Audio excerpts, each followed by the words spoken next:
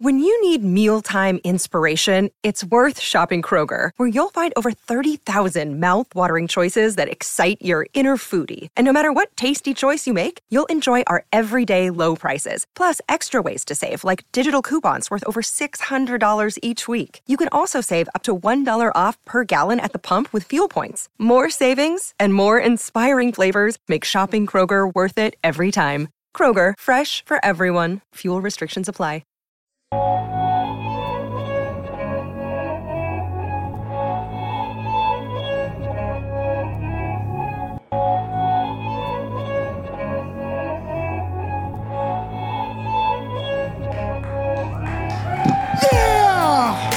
Make some noise for yourself. Welcome to Harmontown. I'm Brandon Johnson. I'm sitting in for Jeff Davis, who we love so much, do we not? Spencer Crittenton is not with us tonight. We love him so much, do we not? Well, let's just get started. We love you, Downtown Dynasty Theater. Welcome to the stage, Mr. Dan Harmon and Rob Schrab.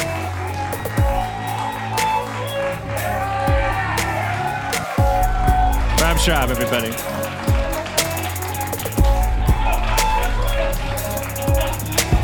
Whoa, look at that comfortable chair, boy. Oh, you just get everything you want, don't you? Nice, comfortable chair. It's very nice. For those of you who tune in for the serialized aspect of our show, Schrab complains about stuff, and then the next episode, people have indulged him.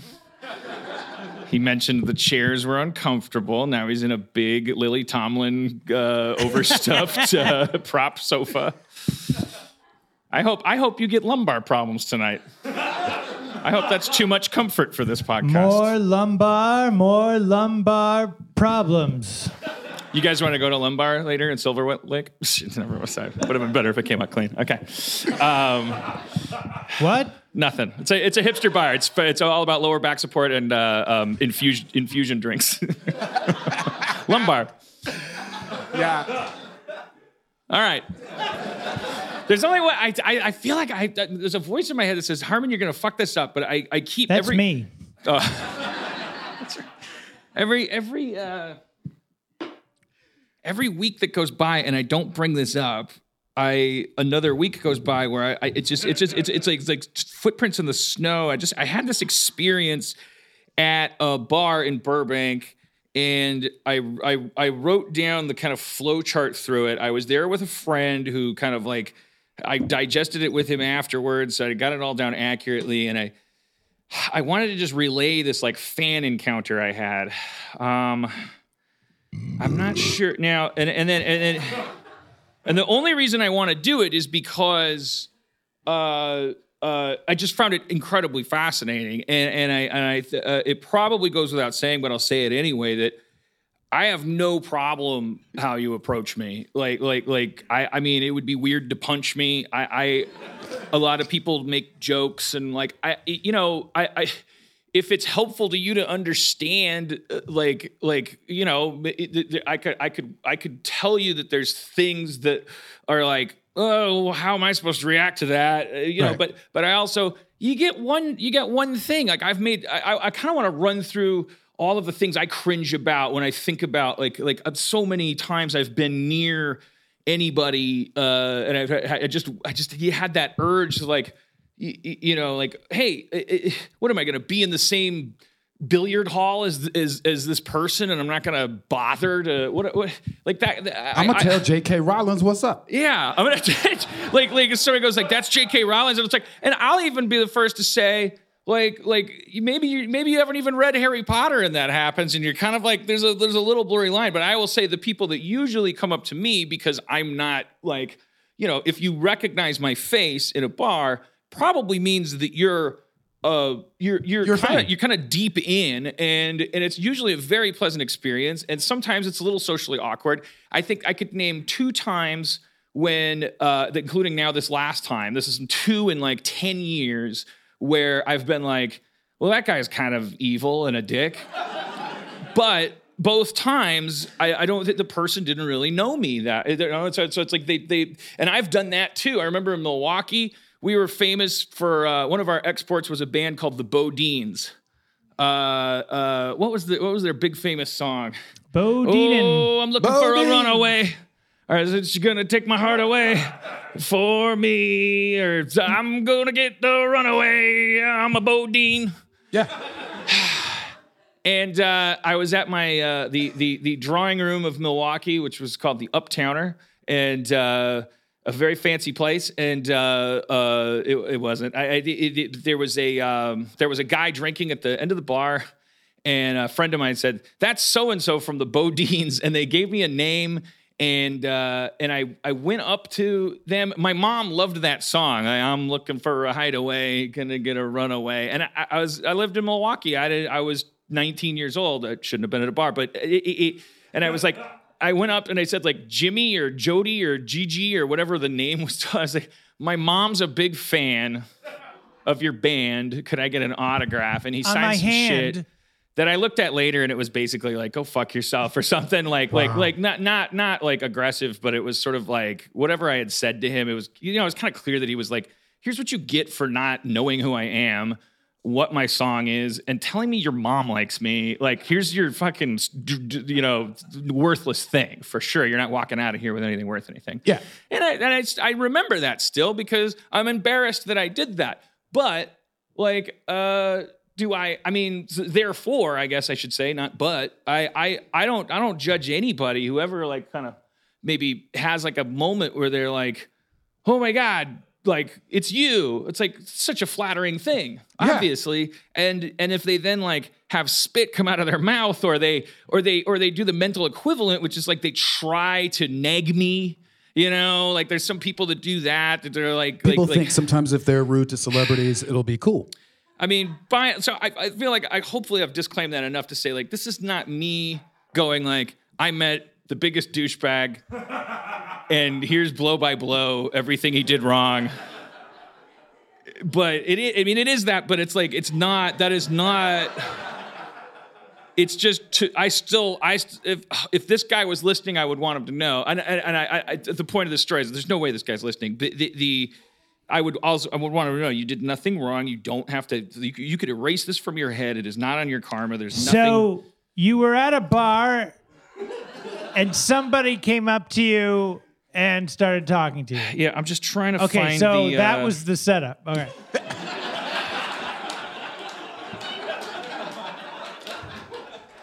I'm trying to figure out what to type so I can find it. I'm never gonna find it. Are you? No. Schrab, do you have any advice for people who come up to celebrities? Do I have any advice?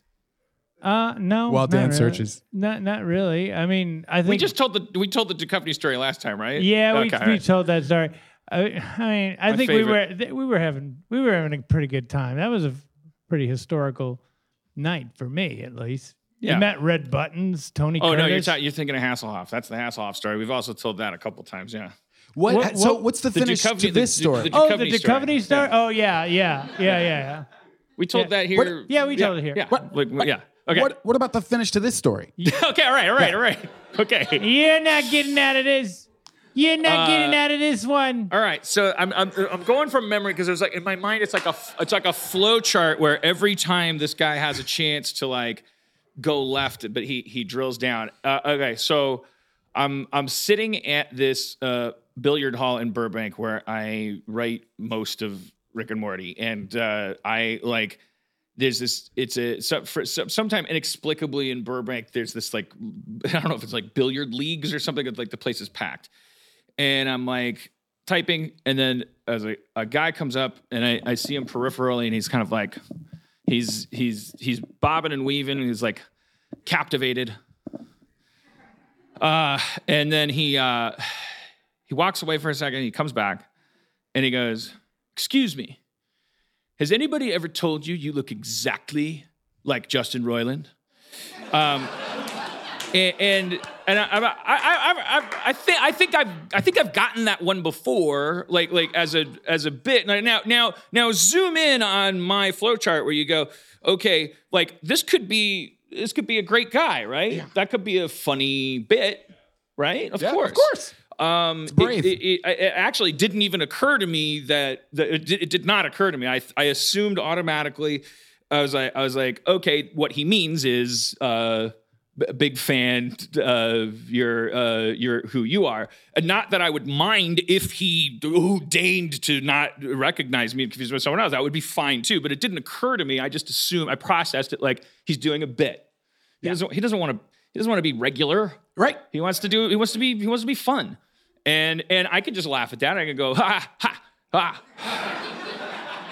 And I go, yeah, I get that a lot. So that's me yes-anding him. I get that a lot.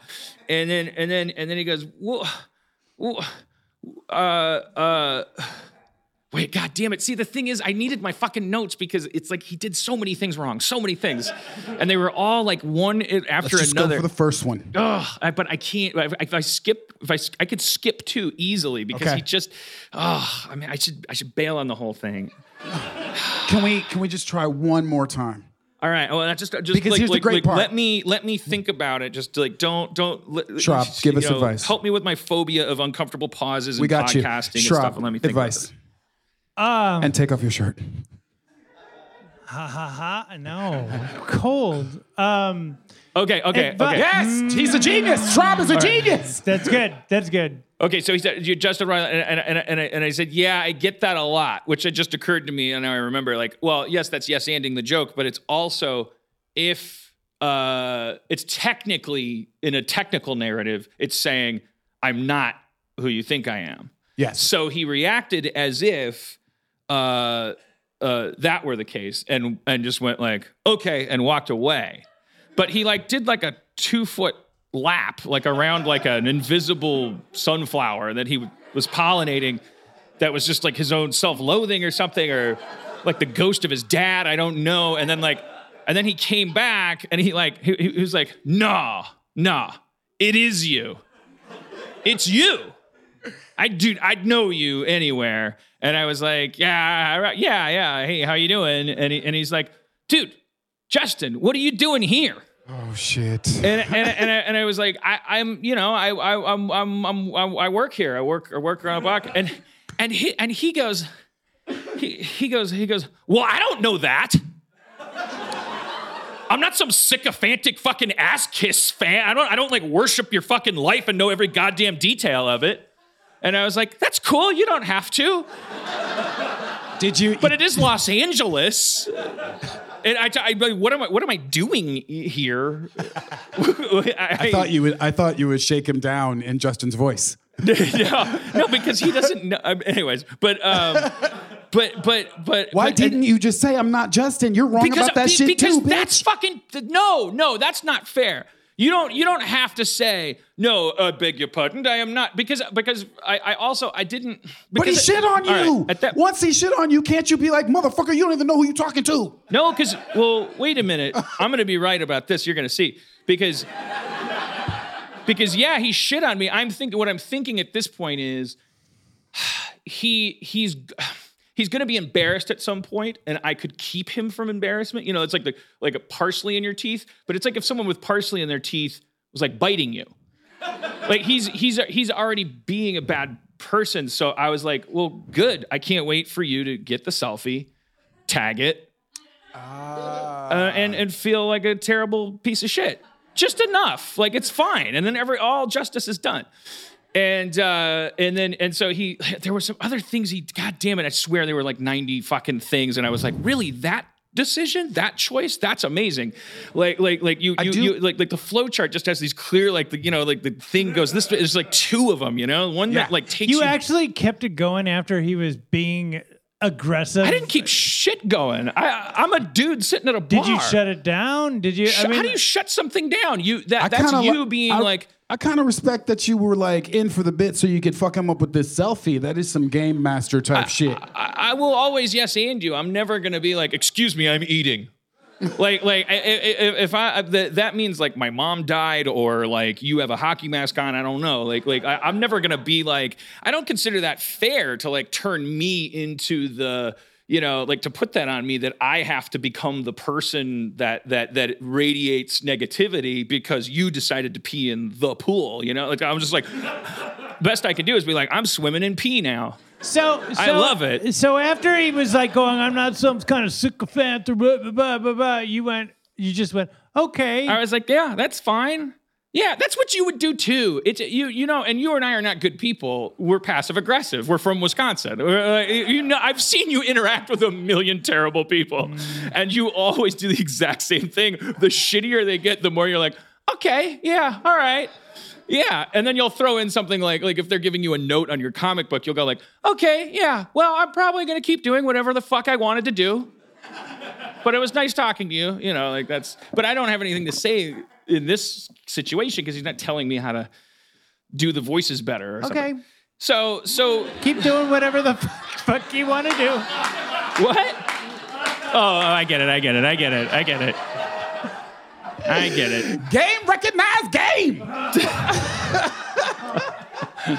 To Dan? All right, what is that? What is that? Is that a candle? This is a hot signature. That's a hot signature I have. All right, let me just like teleport to the end and we'll bring our guest out. It's a hot signature. The thing that blew my mind is he goes like, hey, can I get a selfie with you? And I was like, yeah, no problem. And I took the selfie with him. Then it's not a selfie. I guess it is. I'm sorry. I shouldn't be doing it. And then he walked away. And Mike Waldron and I were sitting there. We're working on Rick and Morty. And I was like, he was marveling at the whole thing. And we were comparing notes. And it was like, he was like, well, how often? And I was like, not like that, no. And he's like, so he's gonna go post it, tag it, and if I know our fan base, like he's gonna know in 5 seconds that he should kill himself and die by fire and all this stuff. What happened? But the crazy thing is that the guy absolutely, like, it was a selfie on the way out. Like, he was there for stuff, and then he was like, one last thing, can I get a picture? That was the thing. Like, he waited till the end, because why wouldn't you? And then he left, and it was like, we really thought, I was like, and so that, the epilogue of that story will be forever unseen. But then 5 minutes later, he came back, and he was like, dude, Dan, I just wanted to congratulate you on out-trolling me on that joke I was doing where I pretended to think you were Justin and you fucking just stuck it out. And I didn't think you'd do that, but that was, congratulations. That was amazing, but whatever. I knew who you were the whole time. Yeah, well, guess what? Amateur hour. You're fucking with a real comedian, and you're walking up with your whack-ass basement bargain joke. It was cute until you got aggressive, but now that you met the real Dan Harmon and fucked up in front of him, leave. But he wasn't. You could have just come over and said, "Can I buy you a drink, motherfucker?" But he wasn't, and because I ran through this 1,000 times. Like he was revising. He came back, to salvage completely needless, salvage. It's like you didn't have anything to salvage ever. Like what do you're like that? And that was the mind blower. But in whose eyes? It was like, oh, remember that guy? Hey, remember me like this? Like I'm not gonna remember. I'm not even gonna remember the details of the story while I'm shit talking you. Damn, dude, I'm blowing up. Oh, shit, it's him. Heard you in real time, Justin. Didn't like what you said. Anyway, I will forever regret this because I was like, I knew it. It's been like 3 weeks. And I was like, oh, you never told that story. I would have had like I would have had the whole thing in my head. It's bad podcasting, but that's why you're here. I mean, otherwise you're just you're experimenting, I guess. You're walking around downtown and you're like, let's go to a podcast we don't know is bad yet. Let's see if it's bad. If those people I feel bad for. The rest of you, you're getting what you paid for. You know that. But sometimes we also have guests come on. This one is no exception. Just gets better and better. Really. That was a fun, kind of alt comedy intro. Yeah. I wrote a new dry alt comedy kind of way of introducing people. This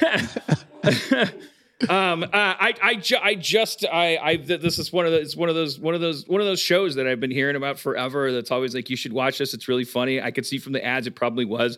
Never did. Just dove into it. Fully, admittedly, because he was coming to the show. I'm so impressed with his stuff. Can't wait to talk to him about it and other stuff, because there's a lot of stuff he's able to talk about, and he ruins it all. Please welcome Adam Conover from Adam Ruins Everything.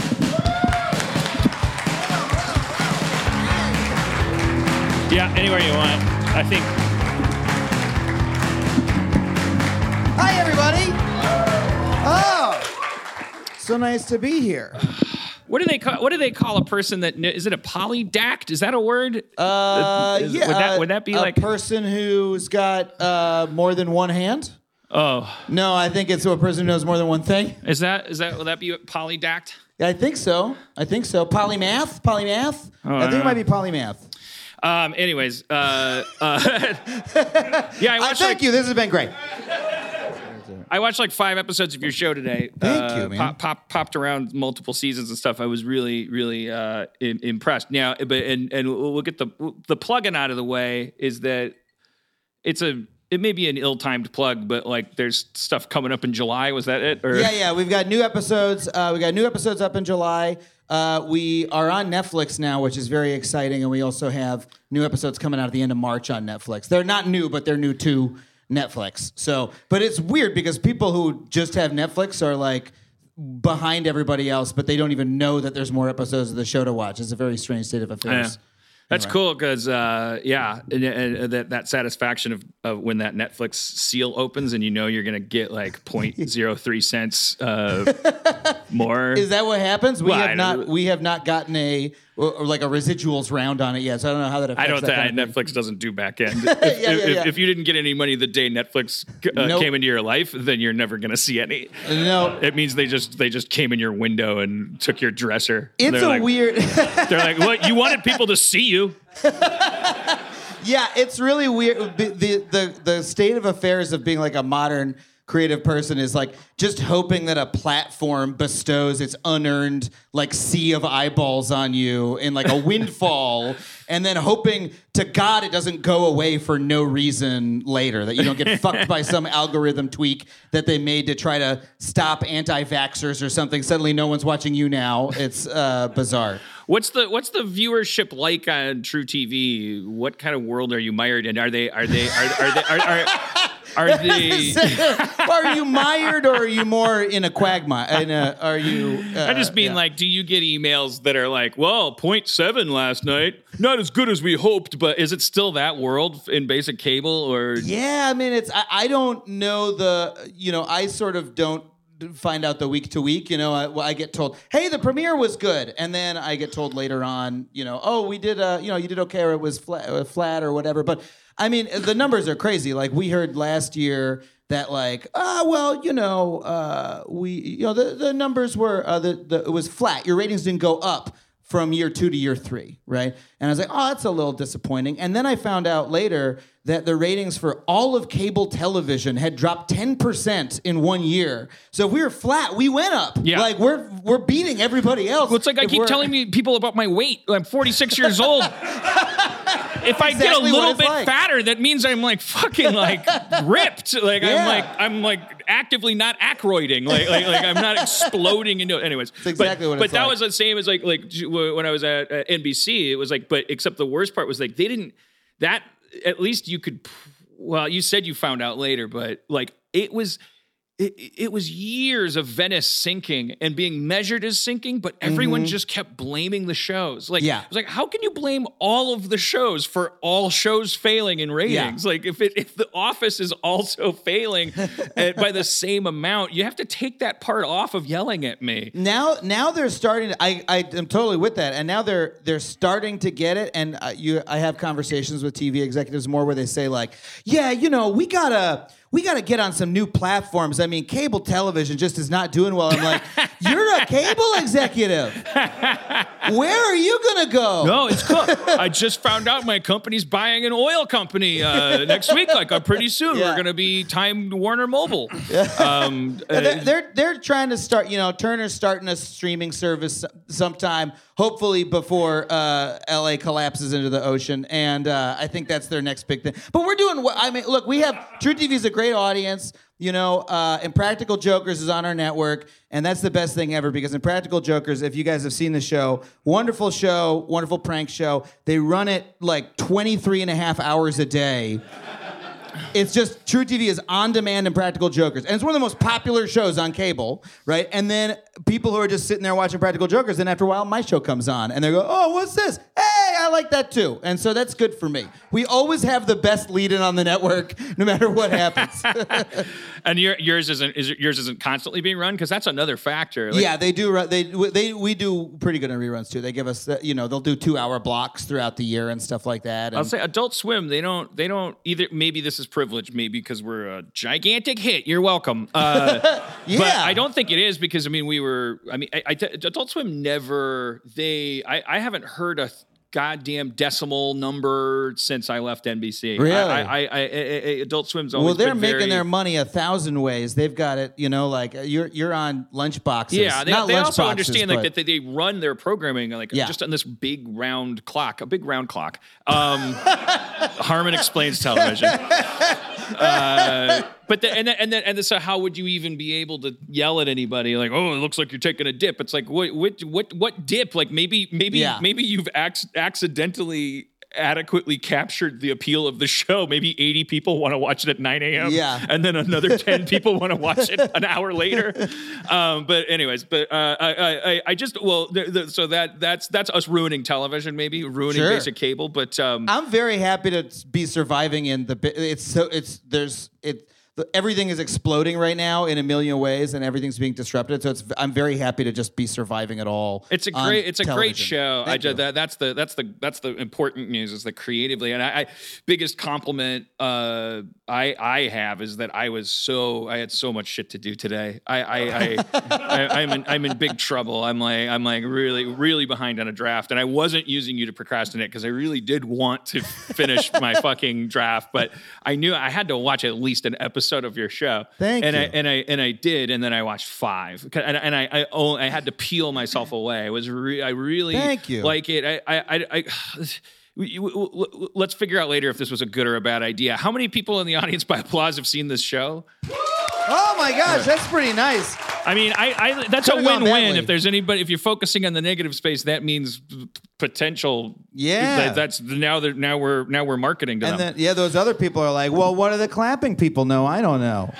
I want to be a clapping person. One reason why maybe people to use my I statements, like I think a reason I didn't flock to it is I live in fear of my own cynicism and stuff. I struggle so hard to stay positive and believe in humanity and stuff. And I remember, I think the dark kind of club-footed cousin of your show is Penn and Teller's bullshit on Showtime. Yeah, I loved that show when it came out, and but there were certain things tonally that show did that I knew that I wanted to do something a little bit different from. But I'm a huge fan of Penn and Teller, and what those guys do. Their show in Vegas is incredible. If you've never seen it. There's a little Mythbusters in there as well. Mythbusters in terms of influence on our show, a little bit. Except we never do experiments and things like that. I'm like not handy at all, like there's no like live demos. But a little bit, But I think the incredible exception that made a difference, which is immediately apparent from the pilot, and then it's there in every show. I mean, one of the things is that tonally there's just a clear difference in that it's like comedy versus tragedy kind of thing. Like it's like at the end of the day, either your show believes the viewer should kill themselves or not. And your show, like it has this, it has this heart to it. In fact, it's inviting people up to skepticism and cynicism. It's not implying that if you didn't already know this, it's because you're dumb and and also like now that you know this, you know that life means less. Yeah, no, it's the opposite. I mean, one of the mottos of the show is that my character has, and that I have personally, is it's always better to know. That I don't believe that there's any virtue in ignorance whatsoever, and that you're always better knowing the truth. And the reason is because that makes you more powerful and capable and, more able in the world. And so we wanted to make a show that shows that. But I'm not a negative or cynical person by nature. And so it was important to us to have that positive thing at the end. Although I think it was actually... on the pilot, I think it was the best network note I've ever gotten, where they were like, "You need something positive at the end." Like we're a 4-act show, and they were like, the fourth act should be just an uplifting message of some kind, and that's the best. On paper, that sounds like it's a prototypical terrible studio. Yeah, exactly. Like, oh, come on, I gotta find a positive spin every time. Right? I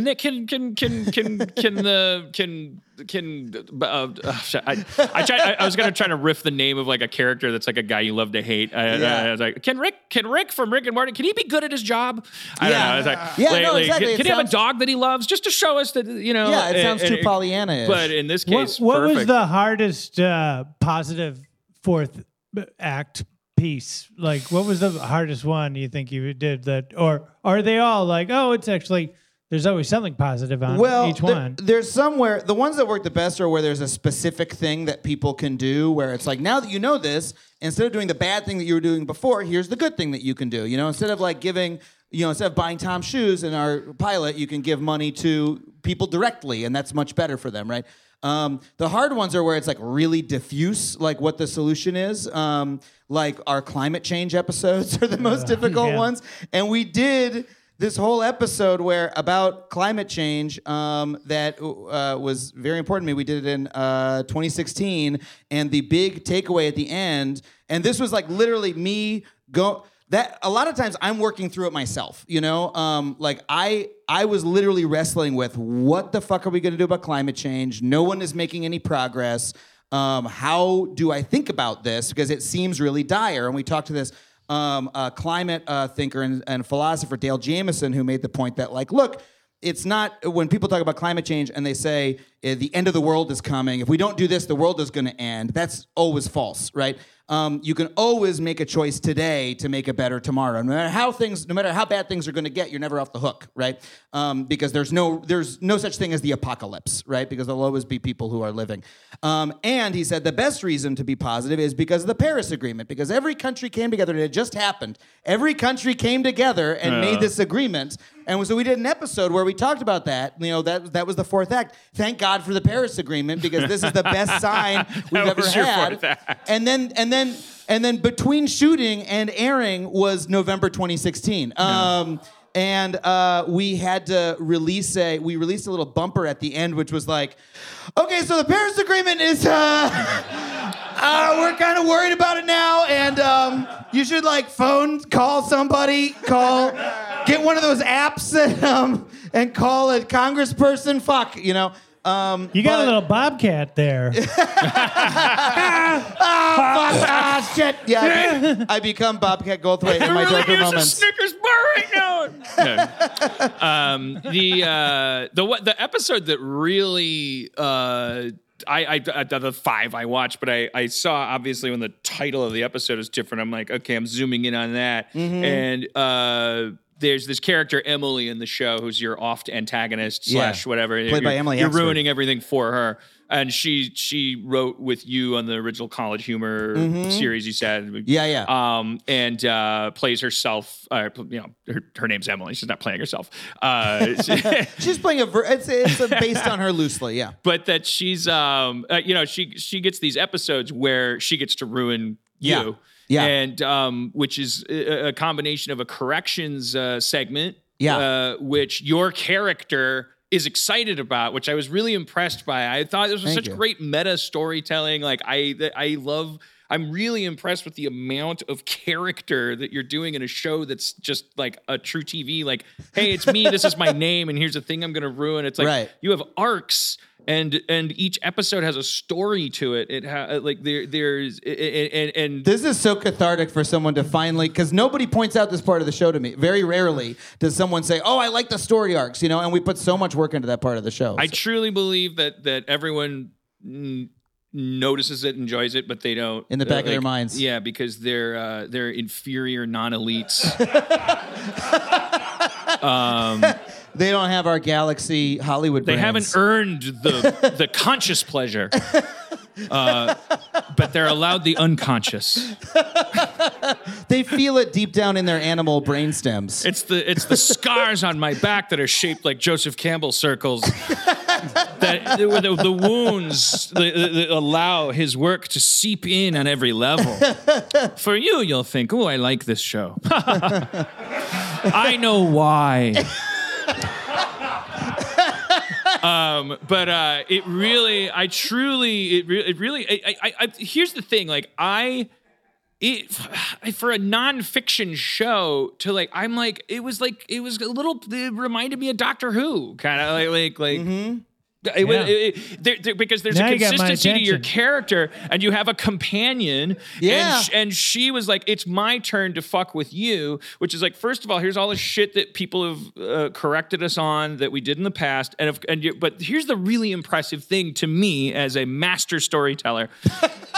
In the first act of that story, Adam is like, "Oh, goody, I love being ruined," because it's like the Addams family, right? Like, hey, what if you ruined a ruiner? Well, the ruiner would love it. He loves ruination. Oh, good, more ruining. and I was like, well, that's probably going to just be the thing, right? She's going to get increasingly frustrated. But then there's this threshold that's crossed where they get through the corrections, and they start talking about this thing called the backfire effect, which is a thing you may have heard about probably since the election, or maybe maybe not by that name, but this idea that when we're emotionally connected to something that we believe, unlike with something else, like if I said, "What's that you're eating?" and you go, "Slim Jims," and I go, "What's better is Slim Jims Ultra." If you don't care, you're probably going to be like, I'll try those. Yeah. You love those conversations. Like, what are you listening to? The Pixies. You should listen to the Pogues. Okay. They both have pee in them. Okay. I wish we had used these act outs on the show. These would have been a great demonstration. But the backfire effect happens when you tell somebody, as the obvious example is, who'd you vote for? Oh, Natalie Portman. Well, she rapes children. You should, and she pollutes the rivers, and you didn't know that, and so you should vote for Bernie. I'm trying to change the name so that we don't. Wait, so you're going to change Bernie Sanderson. Natalie Portman and Bernie Sanderson? I'm not good at names. Everybody in your shows is just named who they were named. I'm just trying to imagine someone's like, "No, Queen, she was good as Queen Amidala." Is that her? Okay, thank God.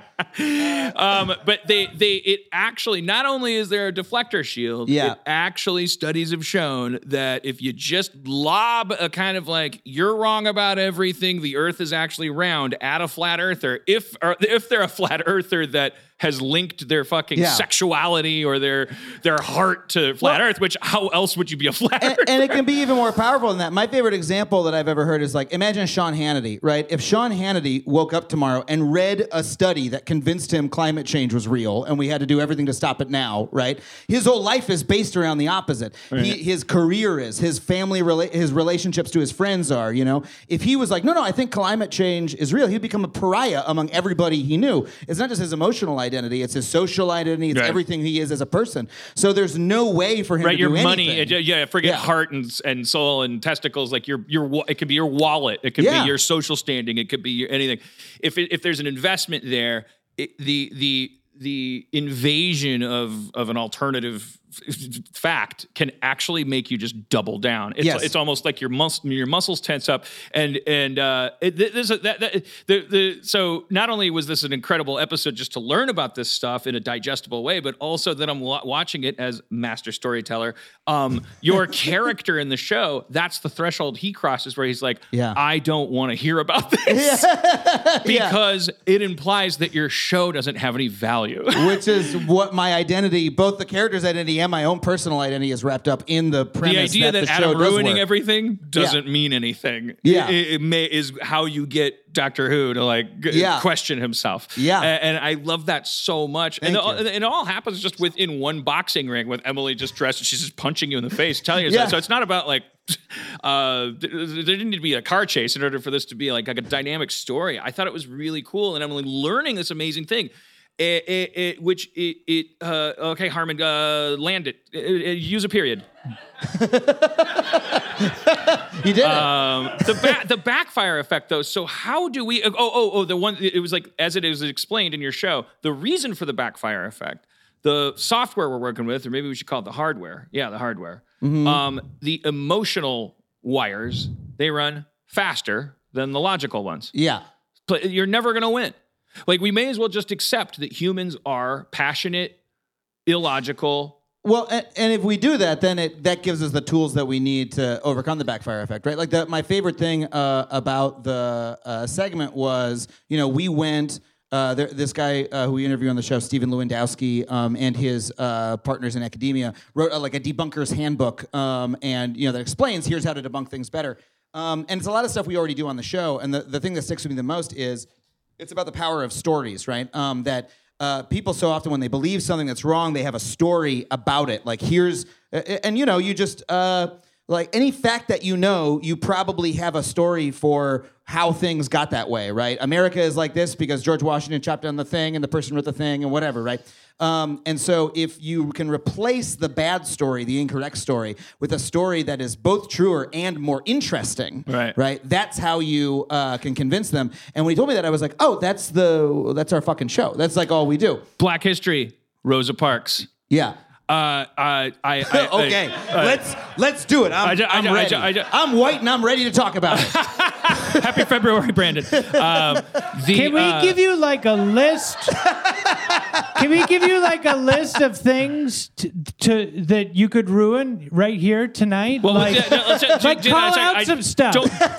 If we do that now, then I'll be the guy that just pointed at people, snapped, and said Black History, Rosa Parks, and then we moved on. I have to just explain that I've been doing like an hour of reading in the mornings before my Instagram workouts. Now I have more to explain, but I won't. I'm proud of you. But that I initially here's the path that I went through.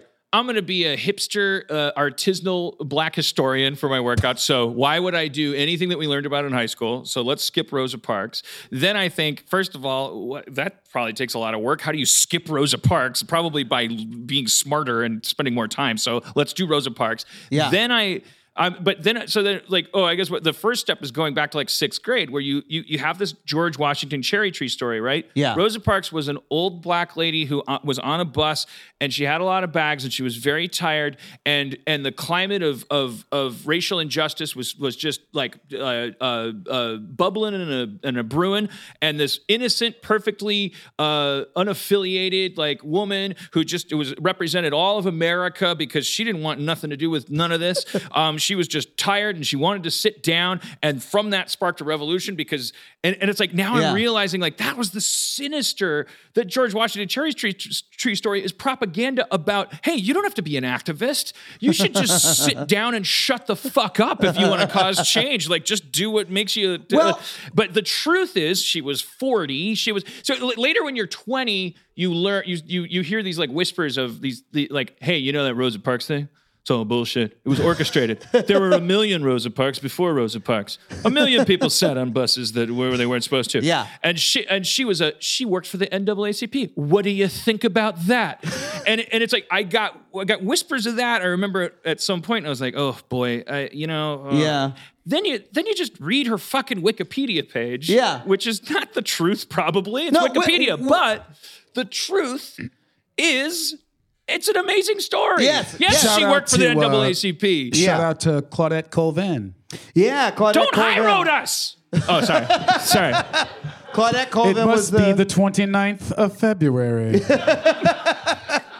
Claudette Colvin was the original Rosa Parks. Yeah. She's 15 years old. Yeah, and but she was pregnant, and she's a little darker skinned, so they were like, we got this Rosa Parks in the wings. To sort of fully illustrate your point. There was a pregnant, and she would not have withstood. Now, this is also a thing. It's like, do you want to put that kind of pressure on a young woman that is going to? Yeah, you have to go all the way up to the Supreme Court. Everyone is going to attack you for the rest of your life. Rosa Parks died. She was attacked for the rest of her life. She lost her job as a seamstress. Her husband lost his job because he wasn't allowed to talk about his famous wife at work. They had to change states. She died alone in an apartment that was robbed. Like she was robbed, but then she was moved to a higher income apartment. Beautiful apartments owned by the pizza people, Little Caesars. we won't name them because we have you'll hear the ads for Domino's, so we have to call Little Caesars the pizza people. Pizza people. Because what happened was she did get robbed. People had sort of forgotten about her. She was in Detroit, and then lovingly the community stepped in and said, you can't rob her anymore. And then she was living in... You can't rob. Hey, that's Rosa Parks. Don't rob her. Strangely, they broke into her house. They took all of her chairs. Come on. Wait, really? Come on. So she could never sit the down. Fuck out of Wait, is here. that true? Yeah, it's awful. She can't even sit in her own It's awful. apartment. Black History Month. Now you know the fucking truth. They stole her shit. Anyways, give my me point. a I just break. got excited because when you said that George Yeah. Washington thing, I was like, I just experienced that exact same thing. Is my only point. Well, this gets to your point about cynicism, right? Because this is what our show. This is why our show is not a cynical show, because you hear that cynical version, like, oh yeah, Rosa Parks, she wasn't the first one. There's this other girl, Claudette Colvin, who they fucked her over because she was pregnant. The first whispers are like, if you knew as much as we knew, you'd hate life and you'd hate everyone, and you'd hate Rosa Parks. But no, it's the fact is, the true story, I believe, is always a better story. And the true story is that she was an activist, and they were thinking strategically. And so yeah, they were like, hey, Claudette Colvin, this happened to her. You know what? I bet we can find someone who will play better in the press. It was purely strategic. Also, Claudette was sort of a bitch. She was really rude, and she would not do press. She was like, I don't like sitting down on nothing.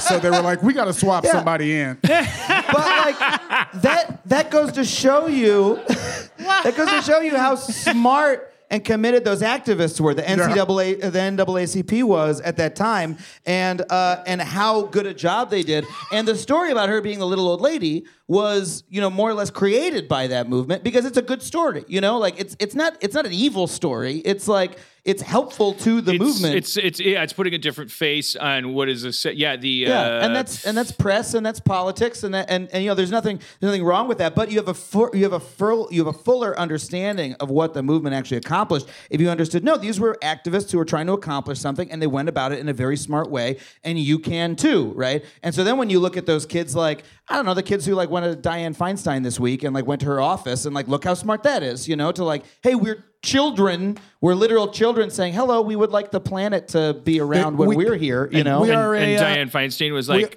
well, then let me drink your blood. We are a pack who has pushed these children into a senator's office. The children can't tell you what school they're from because they're not supposed to be they're not political pawns. Mm-hmm. But there is a group called the Sunrise Organization that hires a bunch of people to pound their way into Democratic senators' offices. It's the same move that they did to Pelosi. It's not a bunch of kids. It's not random. It's an orchestrated event where people have cameras where they set up old female Democrats. That is not a cool tactic at all. Oh, well, interesting. They didn't go to Republicans' Brandon offices. always slightly lateral. Those kids went to Mitch McConnell's office How today. long did they stay? McConnell's office. Oh, I don't know. I couldn't tell you the details. Look, well, that's how you know it's a scam. Is that we didn't send. First of all, we don't use kids as pawns. That's number one. Number two, they don't send them. They don't send them into a candidate who doesn't have a green plan. She had a green plan right for them. And when they did the same thing to Pelosi handed them a plan. Why weren't those kids given that plan before they walked in? Why weren't those kids hooked up with the knowledge they needed? And how come those adults allowed those kids to yell at an older senator. That shit's bullshit. California is the greenest state in the nation. Take your ass to the Kentucky senator's office. Go to Philadelphia. Go to Pennsylvania's office. Don't just fuck with the female candidates, the female senators. Damn. These are Also, don't make critiques. a 2-minute edited tape. You lost me when you posted a 2-minute edited tape. The whole tape has her receiving those kids with love. This brings up something I was gonna like lead with tonight, which was which was just this fascinating fact that we've now here we go again, 2 years. Well, actually, kind of 3 years later. I remember distinctly the point where the primary season was upon us, and I remember if you go back, I swear, if you rewind the podcast, you'll listen to me being absolutely silent about politics. And the reason is because it was like Hillary people versus Elizabeth Warren people versus Bernie people versus things. And I was like, I through pure cowardice, not through nobility, because as you saw later, as soon as the election happened, I was like, what? This world's fucked. I got to say some shit. But I was just sort of like, it's time for the groundhog to go back in his hole. And I mean, what is it relates to the backfire effect. This idea that we all know now, we're watching this, there's a shitstorm coming. It's a shitstorm that includes our best friends yelling at each other. It includes this podcast possibly getting inflammatory. If there's somebody out here that says something, it's like, I remember years ago, I remember my friend Heath being up here and going like, well, what about Elizabeth Warren? And just like, I remember other people that I respected and who I wanted to be happy, like fucking basically, how can I describe it other than bullying him? Like shouting him down and like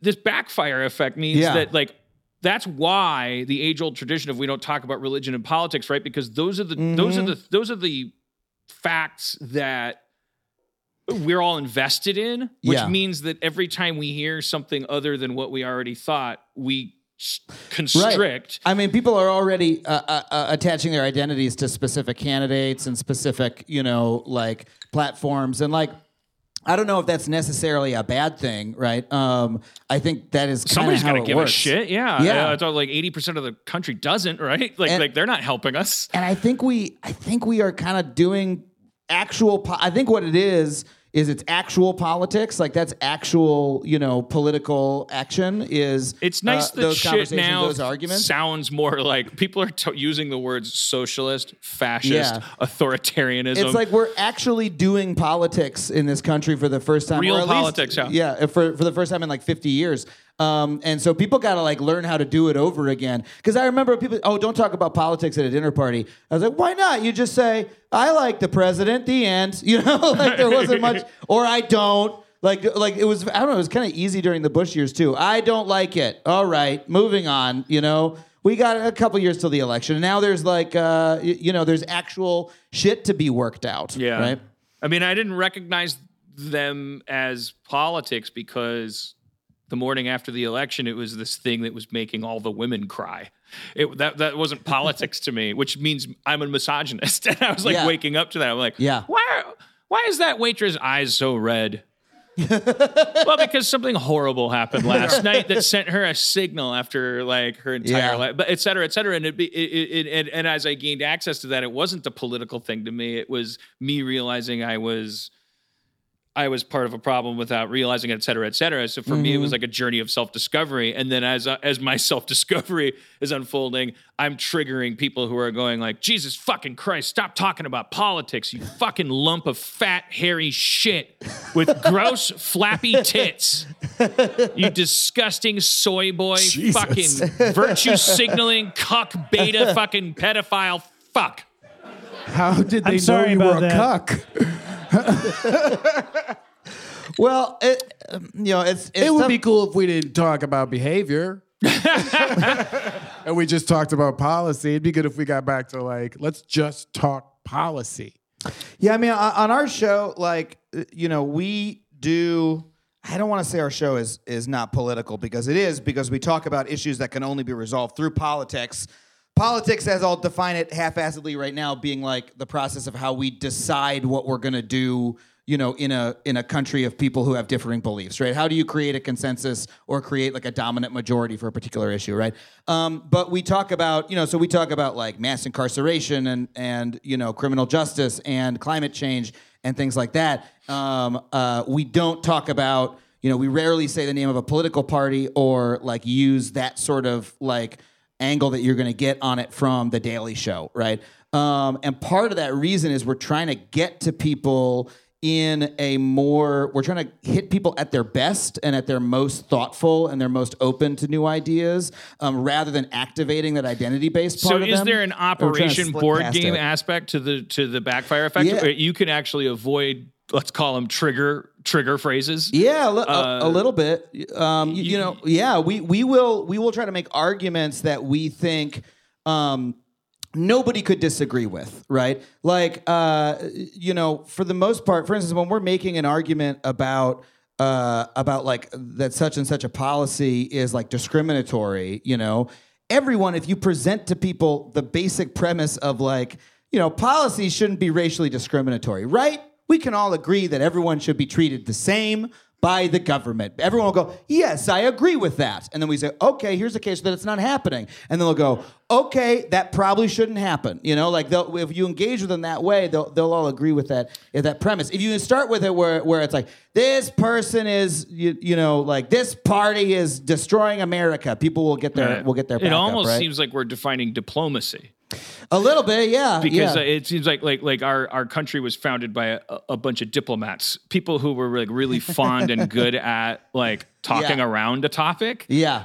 In such high flown terms that how are you going to argue with this? Yeah. And that maybe that's what good diplomacy is when you like every time that every issue tends to get like pulled down into factionalism and they love to attribute catchphrases to it, and those catchphrases are often indistinguishable from perfectly logical words like up in this cloud, but as soon as they're down there, they're off the table. And so you have to be like this weird person who speaks like they sound like a fucking thesaurus, because what that's you're really what we do. doing is kind of like rising above everything and floating and going like, well, it's it is this belief that a mankind that should prosper should, you know, and it's like, why aren't they just talking about the Tories? That we know what this is about. The fucking Tories rule. And it's and if they mention tomatoes because of that tomato riot, I know that's dog whistling. Yeah.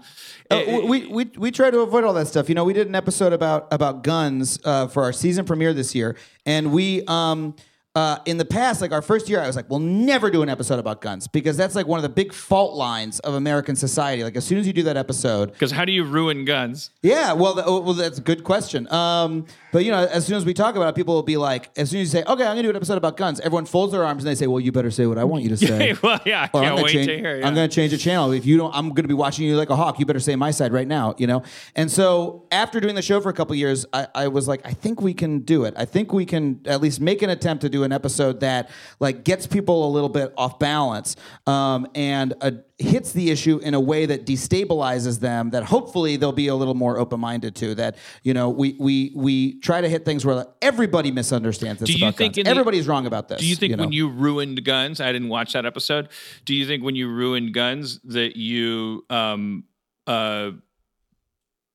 was there... Fixed it? Yes. No. I think we did it. Was there a... did you kind of ruin it for everybody? That was our attempt. I mean, it was really interesting because we really wanted to do an episode that would speak to everybody. I hate saying both sides because I don't actually believe in this. I'd love for you to ruin dichotomy in an episode. Yeah. Just ruin fucking binary. Ruin the Hegelian dialectic. I mean, that is what we were trying to do, you know, because these coalitions are based around these catchphrases and these buzzwords that have very narrow sort of cognitive troughs that they're like stuck in, you know? And so we were trying to get people out of that and say, hey, here's a couple basic things that we can agree on, and then here's a couple things that everybody is getting wrong, right? So for instance, our third act was entirely about how guns interact with race in America, which is something that, is very rarely, people who are pro-gun control are very rarely having that conversation. People who are pro-gun rights are very rarely having that conversation. That was our approach. And then it was very difficult to do that without falling into both sidesism, because that's the shitty version of that. Hey, there's a lot of shit to go around. You're wrong. Here I am in the middle, like standing on top of my bullshit mountain, right? And I think if someone were to come up to me and tell me, hey, this was both sides bullshit, I'd be like, okay, we did our best. I'm not going to argue with you, but we tried not to do that very hard. I mean, that's a remarkable and chilling description of the ice we're walking across, where it's like there's a term now for both sidesism. Yeah. I wish there weren't sides, and now the term both sides is absolutely attributable to. Well, let's call him New Hitler. I don't know I don't know what to call him. Bad Hitler, dumb Hitler. But literally came out of his mouth, and it's like you could never say both sides ever again. Yeah. While taking yourself seriously as a arbiter. Yeah. Because now, and I've actually detected that I started to notice, I won't talk about freedom of speech anymore, because the truth is that millennials have heard enough, have heard that phrase so many times during arguments about why they shouldn't complain about their rights, their other rights. Yeah, why they shouldn't speak up in defense of themselves. That even though I feel like the day I die, it's either going to be prostate cancer, a heart attack, or I'm being shot specifically about First Amendment shit. That I won't talk about it anymore, because I sound racist when I say freedom of speech. Yeah. Because the dialogue changes. I don't know what's going on back there. Something happened back there. We're gonna blue screen. Oh God! Oh no, Brandon's. I mean, this segues into. Well, Rob do you have any random things you want to see if Adam can ruin? Because he truly has ruined. Okay, here we go. We go. Skateboards. Oh shit! I mean, you could say pass. What is it? I mean, I've never seen anyone do a trick. Okay. It's the oldest joke in the book, but they always fall off. They're always like, you see the guy do the flip, and then he's like, fuck, and he takes a couple stutter steps. That's the only thing I've ever seen anyone do on a skateboard. Awesome. Apples. Apples? Yeah, okay. Apples are really interesting because if you just plant an apple seed in the ground, this is weird and true, you get a random apple. Something about apples mean they don't breed true. They breed in crazy ways, So you'll get just a weird fucking probably inedible apple. And as a result, people for most of the time, Johnny Appleseed, he wasn't planting apples to, eating. They were only usable for cider. So he was actually planting booze trees all over America. It's 100% true. It's in Michael Pollan's book, The Botany of Desire. And as a result, what would happen is if you randomly got an edible apple, you'd be like, holy shit, I'm going to be a billionaire, because then you would start grafting the tree and cloning it, right, off of your original tree. And so it was sort of like striking oil, to find an apple, Granny Smith, I got it, so most apples are clones. That's what I know about apples. Yeah. I'm literally just repeating things from New Yorker articles. That's all. That's from Michael Pollan's book, The Botany of Desire. One great thing about the show, though, is that you say in the pilot, you go, by the way, every time I say something, there's a bug up in the corner of the screen. It cites the reference. I did that specifically because I was just a comedian, and I was like, why should anybody believe anything I say? I need to let them know it's in a book somewhere. Yeah. Well, why else would they believe it? I do, and I glance up there when you say something, and I go God damn it, what? And then I'll see Slate 2011. I'll go well, I'm sure that person did their research. You know what I mean? But it's a proper kind of it makes me feel more comfortable. That's a big theme of your show too, is the idea that peer review and the idea of being wrong builds trust. It's okay to be wrong. Be wrong, admit you're wrong. It's the corrections page in a newspaper, or it's when someone is, we try to be transparent about our process so that people one of our head of research, Natalie Scher, has a great phrase for this. Oh, I can't remember exactly what it was, but it's not the idea that someone is perfect or that, it's credibility is more important than accuracy, right? Because you're not going to be 100% accurate, but what you can be is as credible as you can. And so you can say about someone, hey, they do their research, they approach these issues in a credible, respectful, top of their intelligence way. When they're wrong, they fess up to it. Like, this is a person who I can trust in a way, right? And so that's the ideal that we go for. As all best you we have can. is your word. So always use. My therapist would say, always use your I statements. If you're if you're talking to somebody about emotional issues, just always make sure you're always talking about how you feel. Yes. That way, you could be a crazy person, but you would be constantly, people could rely on you. Yes. You could be like, Dan's he's nuts, but I know exactly how he's nuts because he's always like, those windmills make me want to eat more salt. I am now very upset about my circumcision, by the way. I saw the sex episode and I wasn't sure what to think about. I guess the one nice thing about it is that if I have a kid, I don't think I'm pretty sure I'm not going to have them circumcised. That's my favorite thing that people will come up to me and say, and they'll say, we didn't circumcise our kid because of you. And I say, yes! If you could change one life, if you could change one small child's penis in a positive way. Now look, I want to say that circumcision, our position is there's no particular reason to do it. Right? It's not a terrible thing to do. And if people do it for religious reasons, that's fine or whatever. There's no medical reason to do it. And so if you're of the general position that I am, which is don't perform unnecessary surgeries unless you have a really good reason, then, hey, why not do it? And like, there's certain, that's about it. But I don't want to. We're not in the business of shaming anybody's dick. I really bought into the hygiene thing, but then I was like, wait a minute, why would cavemen have a piece of their penis that, if left untended, gives you an infection? That makes no sense. They roll around in dirt for a living. The foreskin serves a purpose. It covers the penis, which is a sensitive area that can get dirty. It's got a purpose. All the time on Harmontown.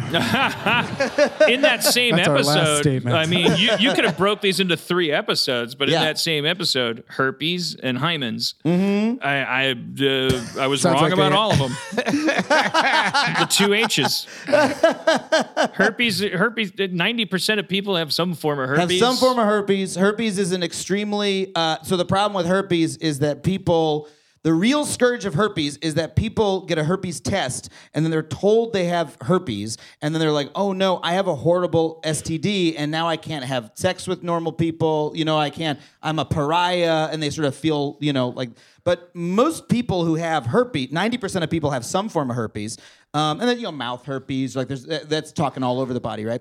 But like so many people who have herpes don't know that they have it. And that's fine because it never affects their lives at all. Is it because they don't get tested, or is it because... It's because for most people, it's so asymptomatic, you wouldn't know that you had it. And so sometimes people... I've talked to people who are like, I went to get an STD test, and I told the doctor I wanted a herpes test too, and they said, don't get one, because doctors know that you probably have it, and finding out that you do have it is just going to make you put a social stigma on yourself. So you're better off, because it's a thing that, like... Everybody has. Now that's not, there are like extreme. Yeah, everybody has it. See?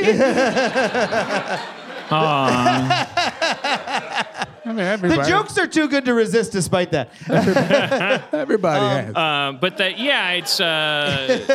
it's shame. I mean, I love that your episode on sex. We try to remove shame. Circumcision to hymen to herpes. Yeah. And it comes around to the 4th act of what explains all this stuff, all the things that we're wrong about. It's shame. Yeah. Shame surrounding sexuality. Little boys are having their dick tips cut off at birth based on, at best, now we're not questioning anybody. If you're getting your dick tip cut off for a 5,000-year-old reason, I'm not saying, this podcast is not saying, hey, storm the gates. I have no business there. But truthfully, if you're just it's questionable reasons. There's no science that suggests. It was a fad in the 19th century that they thought would stop kids from masturbating. Yeah. And that's why it took off in the United States, but not in most of the world, right? It was I do wonder what my life would be like if I masturbated more. And if that would be a bad thing, but I apparently this procedure does not stop people from masturbating. I gotta say, probably the main thing it's done is it's probably really increased lube sales in America because the foreskin's a natural lubricant, and if you don't have it, I think you need more lube. It's good because it's a mucous membrane, I assume, because you said if you're gay, not being circumcised, being circumcised will reduce the HIV risk, right? But we're talking about bareback versus condoms. Condoms reduce it by 80%. He points at me like, continue. There's a small effect that's been shown that being circumcised can reduce the risk of STD transmission in certain cases by some percentage, right? But it's like some small percentage. It's like your chances of transmitting it are like 10% less or something like that, which is, to my mind, not a good reason to chop off part of your body if you can wear a condom, right? Or if you can practice safer sex. You don't need a surgical... Right, like nothing beats a condom in the first place, which is the important point. I read an article once that said if we were to circumcise a third of men on Earth, we could reduce the cases of cervical cancer, which is caused by HPV, by a couple thousand per year, right? It's like, you're going to circumcise 2 billion people, like billions of people, in order to just give out condoms. You know, like it's a better that's a better plan than, hey, we're going to go around with scalpels to like everywhere in the world, right? That's my feeling about it anyway. Yeah. I just think about my dog. They get that little lipstick comes out, and then I go like, well, the reason that lipstick isn't always out is because they're not circumcised. Yeah. Like so I'm like looking at Imagine it. if we circumcised dogs, it was out all the time. That'd be horrible. Like the dog would be so bummed out. Like it's yeah. But again, it's like the thing. One of the reasons it's been able to persist is because it's not a particularly bad thing to be circumcised, right? And so it's like, fine, it's totally great. And the reason the myth around hymens has persisted is because it blends perfectly in with our kind of like bullying of young girls. Or saying like, oh, there's this event that's going to happen when you have sex for the first time. You should think about it more than the guy does, because the guy could just stick it in and go away. Yeah. And you, however, you're the recipient of this thing, and we're trusting you with this like drum skin that's going to like, and then, oh God, boy, you better not. Yeah, you'll be changed forever. It's practicality that perpetuates that myth. It's a little more insidious than the circumcision thing. It's incredibly insidious, and it's simply not true. It's just the hymen doesn't exist that way. The hymen is just a thing. It has nothing to. It's all. I got the impression it's unrelated to sex, like that. It's just a fucking. You know, I don't want to get too outside of my lane talking about it, because we did that episode a couple years ago, and we made our claims there. And I'm not an expert on female anatomy. I've never seen a woman, but yeah, I mean, the hymen is not a barrier that is covering the, vagina, and then the first time a dick comes through, it's like, ruptured forever. Like that's literally what I pictured my entire life. I was like, it's like a freshness seal. It's like a fucking Capri Sun. Boom, you go through there. You're never going to close that Capri Sun again. Yeah. That's what I thought it was, and I had sex ed in you class. You guys characterized it as that paper thing on a football field that the band comes through. But I really love this. This goes back to how much heart this show has on that football field. This character of Emily, Adam is standing with Emily's boyfriend Murph, who's a health teacher. But you guys are preoccupied with the myths surrounding the hymen, because the first one on the list is the Cherry Poppin' Daddies band, and the two of you as men are just like looking at a CD case and like arguing about why it's bad, which leaves Emily to like walk away from you guys down the football field in a beautiful, haunting shot where she just basically says, without preaching, that like, this is also, by the way, you can use this myth of the hymen. There are countries where women have to show proof of hymen to get a fucking food stamp or they have whatever. to show proof of something that doesn't exist in that form, right? That doesn't even food stamp. I riffed. Don't. I just say like it's like if you accept something as clinical and cause and effect, it can be used to like really hurt people. And it's like if it's a myth, it's crazy. It's like the same thing as IQ tests, which you also ruin, which have been used extensively for racism. Yeah. Anyway, so. But that's just like please watch the show. I mean, it's really it is not a show that wants you to be unhappy and wants the world to be a worse place.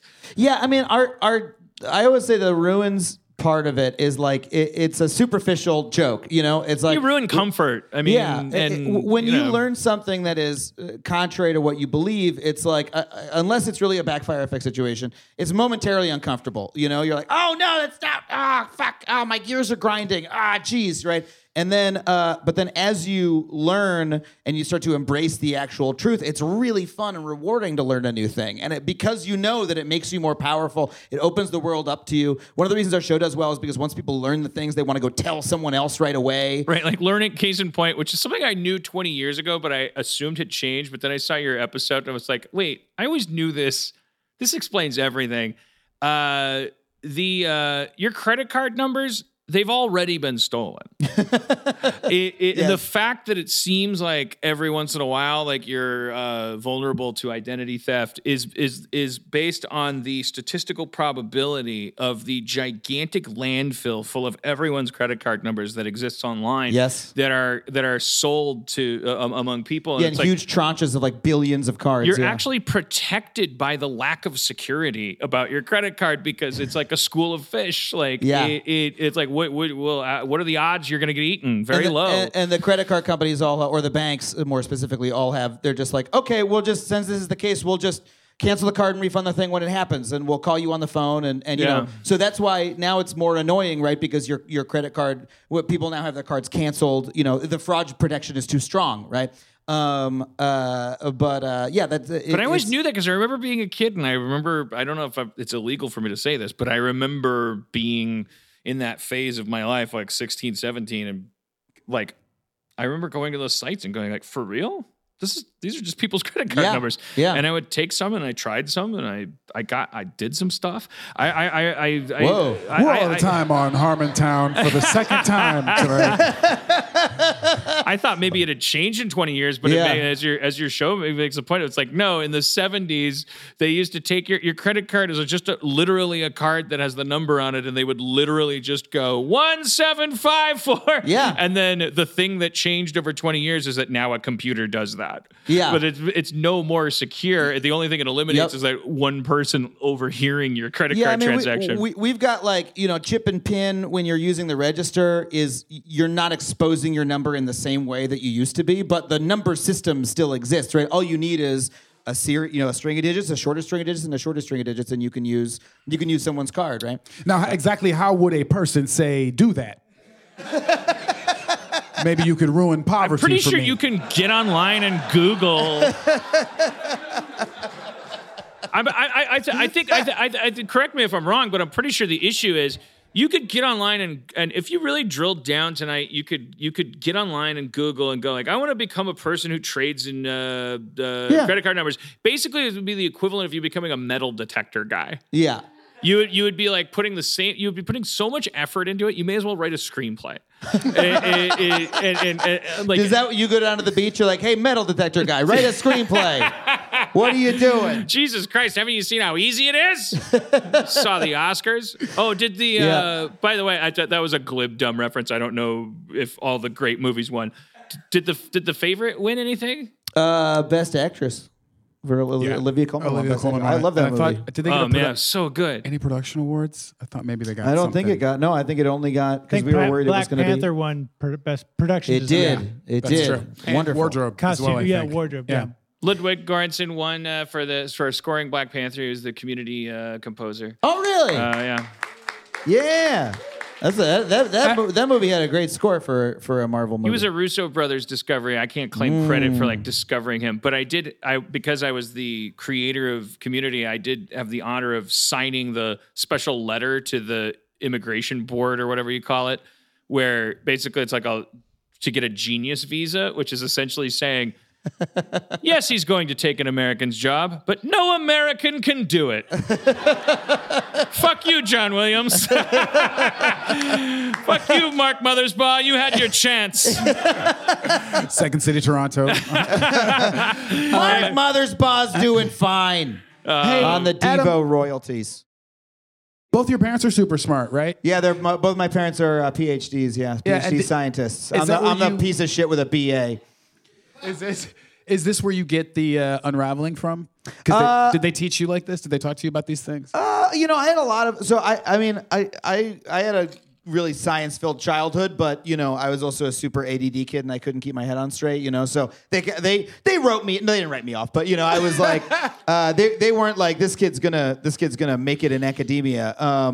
But I spent a lot of time watching like kids science shows and things like that, which ended up, I realized only after I created the show, I was like, oh, this show is like Beekman's World. I don't know if you guys remember Beekman's World. But I realized afterwards, I was like, this is really profoundly influenced. Like I zip in, we do sound effects for every little thing, Are they impressed? Do you ever call them? Do I ever call Beekman's World? Oh, no. That was literally my first thought. Does my father Beekman ever tell me he loves me? Not yet. Yes, my parents are impressed. Awesome. Yeah. And do you ever get story ideas from them at all? Do they ever give you 2 cents on that? I gotta tell you, almost the opposite. We did an episode on science, which is one I'm very proud of because I love science. It's dear to my heart, and it's about systemic problems in science, with science funding and with overuse of mouse models. Like they use mice for too many things and stuff like that. And I watched it with my dad, who's an administrator at a PhD and a vice president at the University of Oregon. And I watched it with my sister, who's a PhD in nuclear physics and a journalist at the wonderful magazine Science News, really good outlet if you guys like learn about science. And I watched it with them. And then afterwards, they looked at me and they were like, you really simplified a lot of stuff in this. And I was like, no, I don't want to hear it. Don't do it. Just tell me, good job. I was like sitting there watching them during the episode as they were like, I don't know. Yeah, kind of painting with a broad brush.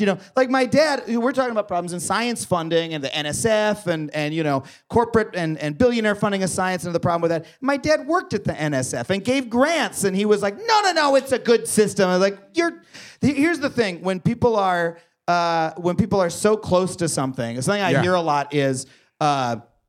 Oh, Adam Ruins Everything is a great show until he does something that you know about, right? And like, yeah, I'm sorry that in 6 minutes we didn't manage to like meet the standards of your like fucking PhD, right? God damn it, people get so excited. That's one of the biggest problems with the internet is people get so fucking excited when the ocean of everyone dwelling together accidentally runs over a single goddamn thing about that's important to them. It's like, just be excited about that. Don't get mad about it. Yeah, God damn it, you mentioned the Pixies. Oh fuck, I saw their last concert. They think it's so fun. They're like, oh my God, I'm the person here. I mean, we did this thing on mouse models, which is that mice and rats are overused in medical testing and science, and the reason is because the models it's very easy to get the mice. It's cost effective and it's replicable. You can do it over and over again, and it's like easy to get funding to do that, right? Something. But there are problems with it. My dad told me about that. My dad's not a scientist, sure. But he told me he said, those rats are bred for cancer. That's the thing that people say. What do you mean? It's like, well, the rats are now easier to give cancer because all they get is cancer. Yeah. I just remember that from when I was like 8. That's kind of broadly true. I mean, it's like there's such specific populations, right? Because they're trying to reduce the number of variables, right? When they're testing. But as a result, their findings then become like really, really narrow and just, we talked to a fucking cancer scientist who says, hey, we shouldn't be using mice quite this much, right? It's a systemic problem in science. And on, Reddit, we got so many people saying, I am a scientist who uses mice and he doesn't know anything about mice and I use mice very well, And the thing is, from their vantage point where they are at their particular postgrad program at the University of whatever doing their work, like they have such a specific, their whole lives are their little corner of it, you know, like sort of writ large. And I'm doing an overview for a general population of the field from 10,000 feet up, right? And so like those, even though we're talking about the same thing, our perspectives are so different that like they can't quite go together, you know. And do you they think have there would that be a strong version reaction. of an episode? I'm going back to your parents thing. Is there a version of an episode where you ruin the child-parent relationship, which is to say, on both sides, because sometimes I feel at 46, like I look back on a lifetime of kind of like symbolizing them. I go like, oh, my mom said this, my dad said that, and I just told that story about my dad saying that. It's like it's so easy to want them to be wrong and all this stuff, and like I guess I'm fascinated by this concept. Like Schrab used to tell me this story. Schrab's gonna grow up to be a God knows what. He hasn't grown up yet. No, Schrab grows up to be a comic book artist, right? So Schrab has these stories like when we're like 20 and we're hanging out. And Schrab remembers being a kid, and your mom hid your comic books, and you know she didn't have the I had a comic book, Ranzorox, and it had it had some racy. It was kind of like a heavy metal kind of a sci-fi book, and there was like some naked nudity in there. Hell yeah, and the violence. best kind. I guess to skip ahead of it, I'm wondering, like do we, when we, I always, because I watch these true crime things, and then like people are so fascinated, they go like, oh, Ted Bundy's parents were like this. I'm like, according to who? Fucking Ted Bundy? What the fuck do you trust him for? Are you saying Ted Bundy? Are you comparing me to Ted Bundy? Yes, I am. What the fuck? I think if you had slightly less of a support system. No, what I'm saying is, do we as adults, like, I wonder what field of psychology, like studies this, like the idea of like I picture it like a boat's wake, like to what extent. I know it's like nature versus nurture is a thing, but I'm saying like people, like we tend to interview people about their childhoods. We go like, oh, hey, so-and-so, what do you remember about your childhood? Well, my mom was always very encouraging about the alphabet. Oh, really? That's weird because your life ended up being about the fucking alphabet, you alphabet scientist. But guess what you erased from your brain? Your mom like washing your dick too hard in the bathtub? We don't know. Like, how do we know whether washing your dick really hard makes you into the alphabet? Like, we're going to lose that stuff because we have this like fixation on this idea of the truth, like this biographical truth. Like, why didn't you become a dick washing scientist who studies dick washing? We think that's how it is, but like, have you touched on any area of that? We haven't done parenting. Have you done that episode? Well, there's a lot there. There's a lot to unpack. We've never done parenting specifically because we've tracked Emily and Murph throughout the stages of life. So they get engaged, and we did an episode about their engagement. We did an episode of Adam Ruins Weddings. We did an episode about having a baby, right? And then we decided at the end, we sort of had a very soft, our message at the end of that was like, hey, you don't have to have a kid, right? That was sort of trying to take that shame off, that pressure off of people. It's not your chance to make the world a better place. To have a kid, you mean? Yeah, right. Yeah, I mean that's certainly my perspective is that like I don't think there's a moral imperative to have children personally, and if people want to have them, great, but I don't think it's like a thing that we have to do, right? So at the end we have Emily and Murph decide to wait, and so they don't have kids, and so but maybe one day, God willing, if we keep going, we'll do that episode. But I don't know. I feel like the amount of like the fucking butterfly effect of parenting is so vast that I feel like almost the worst part about it as a parent, I can't imagine having to live with that because you feel like, oh, everything I do is gonna be like that fucking Simpsons episode where suddenly they turn into some kind of weird monster because I do XYZ, but it's completely unpredictable and you actually have almost no control over it at all. Like all the things that I talked to my therapist about my parents doing X, Y, or Z. None of it's particularly bad, but the things that did affect me are things that I know that they never even thought about, or that they were just tiny little quirks of their personality that were just like a little bit too harsh about this or a little bit too loose about that, or but more or importantly, and this is comment, the thing that plagues me is don't you think it's possible that there's moments where they're like, by the way, all that other shit that you're going to remember. That's all bull. I'm so sorry I came off that way earlier today. Adam, you got to remember it's so important that mice are overused or whatever the thing is, whatever, and that it just didn't serve your adult brain, your developing brains. It's like you create this like rocket thrust behind you where you go, why am I who I am? And the memories that don't serve that narrative, they just drift away. Yeah. Old man Withers down the street was racist, and that's why I'm not. And I decided that, and so I forgot that old man Withers saved the space lab from. I'm not going to riff a narrative. I'm already halfway into one. I might as well complete it. He saved space lab with his racism. I don't know. That's in that case, old man Withers was still racist. I don't know why there's this conflict because I believe what's going on back there? Can't you guys just? Is it on a loop or something? What's going on? I believe it's just that every time it happens, everyone feels like they have to react. I would just put it on like a video of a badger rotting or something. Anything is like a fast motion. Just let them video get used to something. I'm curious. I'm actually curious what you'll say to this because one of my beliefs, and I've read your writing on story structure and stuff, and I love it. But one of the things that I believe is that real life is not story shaped. That people's lives are not actually stories, and that's something that we impose onto them. And that we actually have an upcoming episode. Our season finale is going to be about exactly this problem because on our show we use stories in the way that I described to give people information. But in reality, the real world is not story shaped, right? Like we tell our 3-beat story about Teddy Roosevelt's life, right. But Teddy Roosevelt did not have a story like that to his life. That's something I imposed on it, right? Right. And so to the extent that we're using those stories, we get further from the truth, and I think we do that for our own lives as well. But at the same time, human life and human society definitely not story shaped because it's slop-a-doodle. Because the only things that are story shaped are like the day, because the sun comes up and goes down, so you can always rely on that.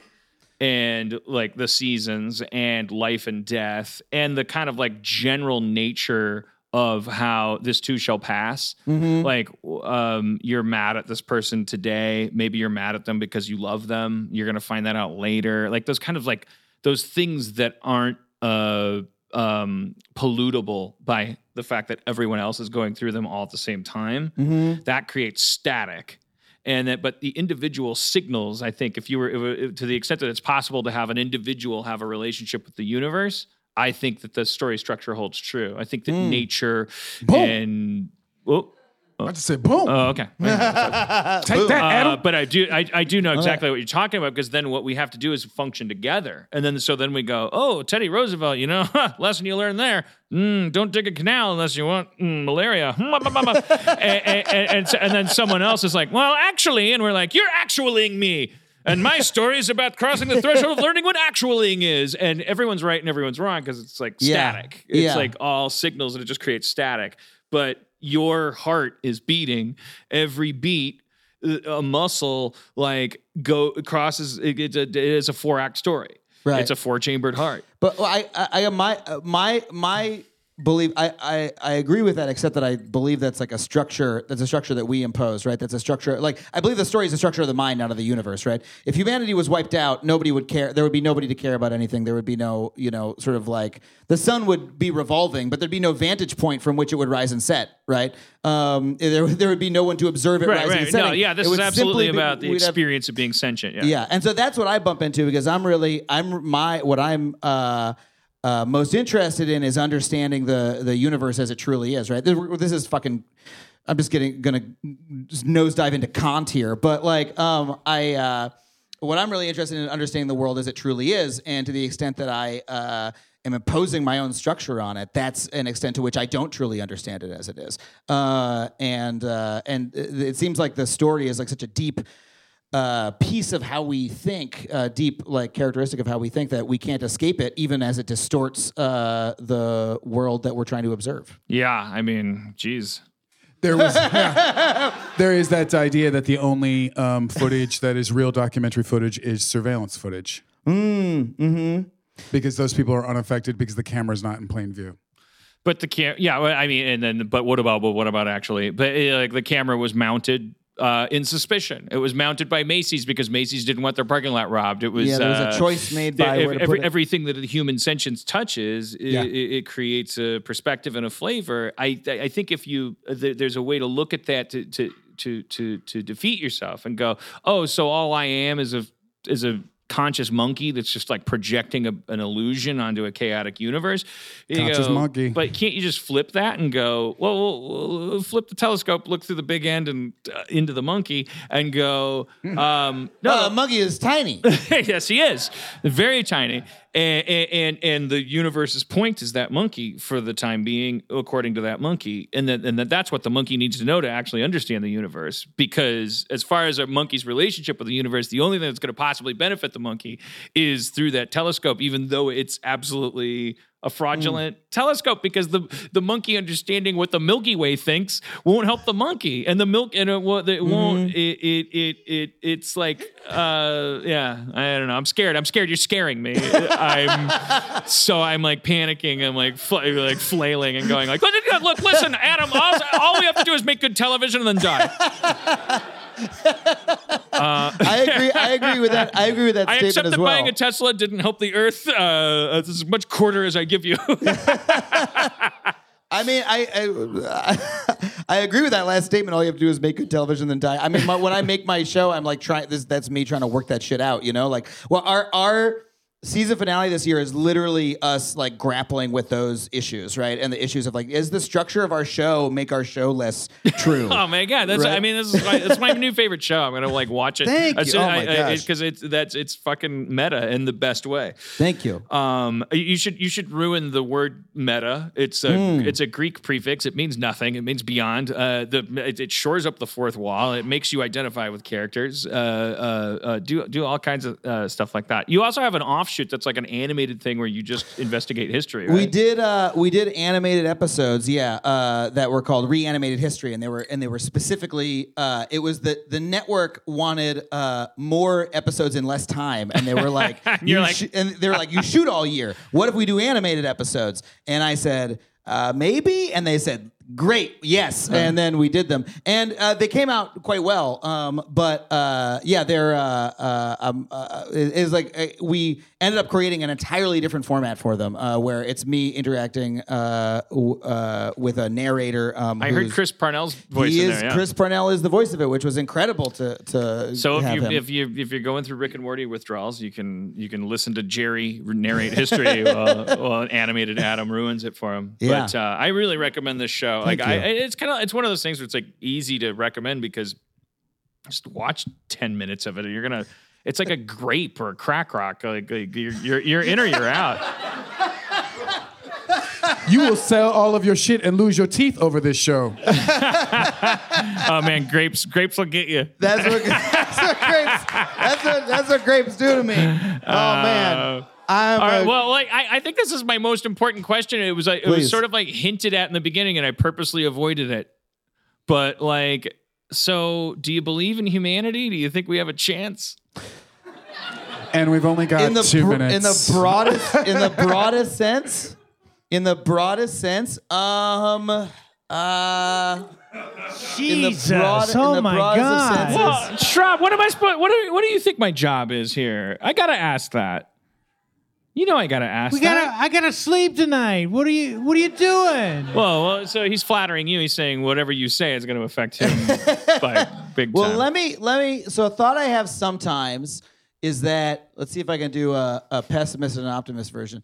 A thought that I have sometimes is that the amount of time that we have been on Earth in our current form, right, like the modern world, right, is so short. Right, our population has gone up by I don't know, I forget when the Earth had 1 billion people on it as opposed to 7, but it was less than 200 years ago, right? And so the amount of explosion is massive. And if you saw any population of any creature expand that much in that short of a time, you'd be like, this might not end well, right? Like giraffes going from 1 billion to 7 billion giraffes. Yeah, exactly. They would fuck it up at 4 billion giraffes easy. And exactly. They'd be like, I invented a new kind of tree that's artificially tall because you gotta justify the neck. They can't eat Sorry, I didn't mean to derail you. No, that's exactly my example. I'm often stricken by that. It just feels like it's almost like where where complete absolute cynicism and optimism meet, where it's like there's 8 billion of us. We're horrible people.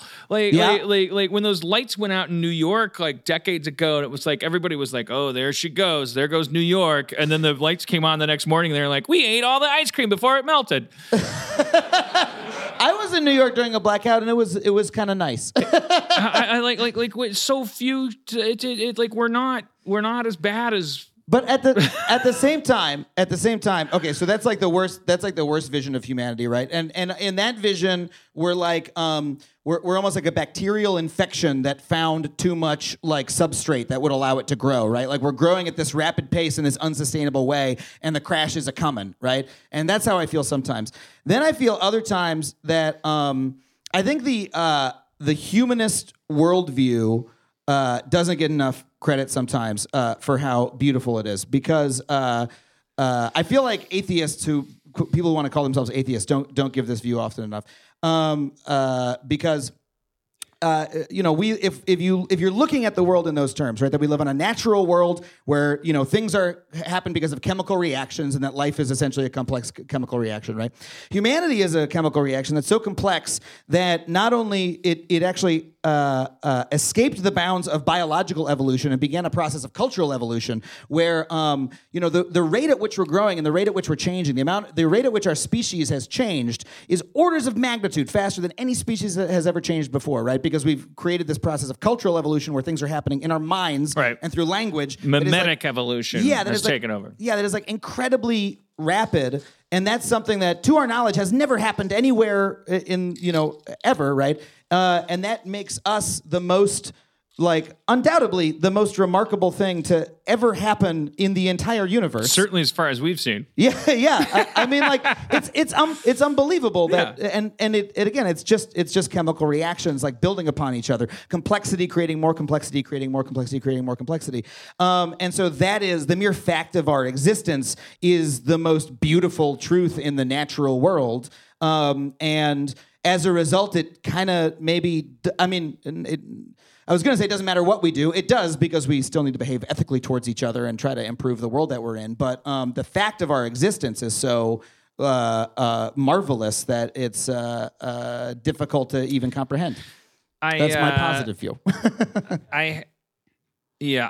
I just spoke to Elon Musk about this. You're welcome. We were just having the same conversation, and he touched on this thing that I was like a Canadian cartoonist, my friend Stephen Notley, who you can hear here on the podcast. He introduced to me a million years ago, which was this idea of information as a field, i.e., an organism in its own right. Although it doesn't meet our definitions of living, but it does meet our definitions of wants to be, and that information as a field, it goes. It's like if you look at just us as a sort of patsy, I guess you'd call it, that molecular. Molecular bumpage leads to cosmic RNA, leads to life, leads to competition between giraffes and beavers, leads to us having eyebrows and having podcasts. But the whole point of it is that we invented hard drives because we've got our cells are bursting with information. The reason we have these chromosomes are just so tightly wound. It's comical. Yeah. It's how can you have information that way? And the answer is we barely can. Whenever you fuck and this shuffle has to happen, the ballet of information having to unwind and then rewind in your baby's cells. It's gotten to a point where it's enough is enough. Coincidentally, right at the time when we're also smart enough to make new ways for information to go on. And my big fear was always, and look, I'm just gonna say, Elon shared it. So Wow. New share. He made your solar panels in your cars, and like, you know. But I said, well, we're just like these, like what we're experiencing right now could be intersected with like the kind of it's like we could be coming to a point where everyone who's an atheist and everyone who's like a fundamentalist could actually both agree that it's over, but the atheists are agreeing because it's like, well, our species was never anything more than basically like a boot drive, like a weird kind of like intermediary, like, what do I got to work with? Sir, you have, it's like time bandits. You get the assistant to the guy that's like trying to devise a universe, and like, you have hydrogen, you have these like certain amount of atoms. It's like, all right, well, arrange them in a way that makes them, when they bump into each other, want to make more of the things that bumped into each other. And it's like, and then just give it a trillion, zillion, gazillion years until it gets to a point where, okay, finally we got like plants and furry things like crawling around, and they all want to like. Now they've got the agenda driven. It's like it's on autopilot. So if you're a god at this point, you've walked away a long time ago. Mm-hmm. But you're growing basil in your flower box, and it's like going. But it's like because all it's doing is just going like, look, I got one. Every living thing is just going. I got to beat every other living thing. Uh-huh. I got to fuck more. But all of it is like bent towards this apex where you and I are like. Oh, I need to know how to make eyeglasses and this microchip and this thing and this alphabet, and that we have gotten finally right to the point where what we're experiencing is an actual spiritual abandonment of our original quest. Sorry, Elon said this. No, he did. I don't want to throw him under the bus because I know this is me projecting on his shit. I don't want him to like. I don't want to miscredit anybody. What my fear is that we are, as primates, we are at the event horizon of biologically going, okay, what's next? But the information is going like, nothing's next for you, you fucking footman. You fucking sky cap. Peace. Here's your $5. It's actually a coupon from where we're going. Like you can't even spend it, and we're like, whoa, and that is violence. That is nihilism. Like that we're at a crossroads where we could actually. My theory is. If we could actually just recalibrate for a second and realize that we are direct descendants of chimpanzees and that by their standards, we are gods and just stop. Like, could we have a conversation with a chimpanzee tonight and they would go, what's wrong? And we would go, well, we got a lot to do. And they're like, whoa, slow down, Jack. I can't even talk. How many spotted leopards are hunting you? And we'd be like, well, the spotted leopard of nuclear annihilation. And it's like, whoa, hey, you made that up. Don't say. And eventually the conversation would end with the chimpanzee going, you're crazy. I'm going to go have an orgy. Because I learned to fuck. And I'm going to go extinct because of you. Not because of me, not because fucking's wrong, and not because grooming's wrong, and not because, and if we could just realize, like we've eliminated the spotted leopard. Yeah, the wolves are fetching our slippers. We control the weather. If it rains, we don't have to give a shit. We don't control the weather. We affect it. That's the only part we're going to jump in. Well, we affect the weather. We do not control it. But according to a chimpanzee, like, we do, because a chimpanzee can't just go indoors. We invented indoors. We do control chimpanzees' definition of weather. Mm-hmm. We can change it from raining to not raining by stepping to the left 3 feet. Chimpanzees could only do that to a certain degree. What I'd say to that is that you always bragging about how you better than chimpanzees. I think it's time. I think we've gotten that low. Come here. I think that's going to be my movement. Just compare yourself to a chimpanzee. You're rich. You're happy. what I'd say to that, and what I'd say to Elon Musk if he was sitting here, is I want my money that back. there's like this concern. There's like this concern that we are that the bad thing is something we're gonna do. You know, like we're worried about we're worried about building AI, or we're worried about like building the next level, or you know what I mean. And I'm concerned about the things that we're doing right now, right? That like we're destabilizing like weather systems and climate systems right now, you know, and that we're currently building. You know, a lot of people are like afraid, like, oh, the AI is going to take over, you know, and it's like going to come to consciousness, it's going to Skynet us, you know. But there's this writer, James Bridle, who wrote a book called New Dark Age, and it's all about how we're building these systems that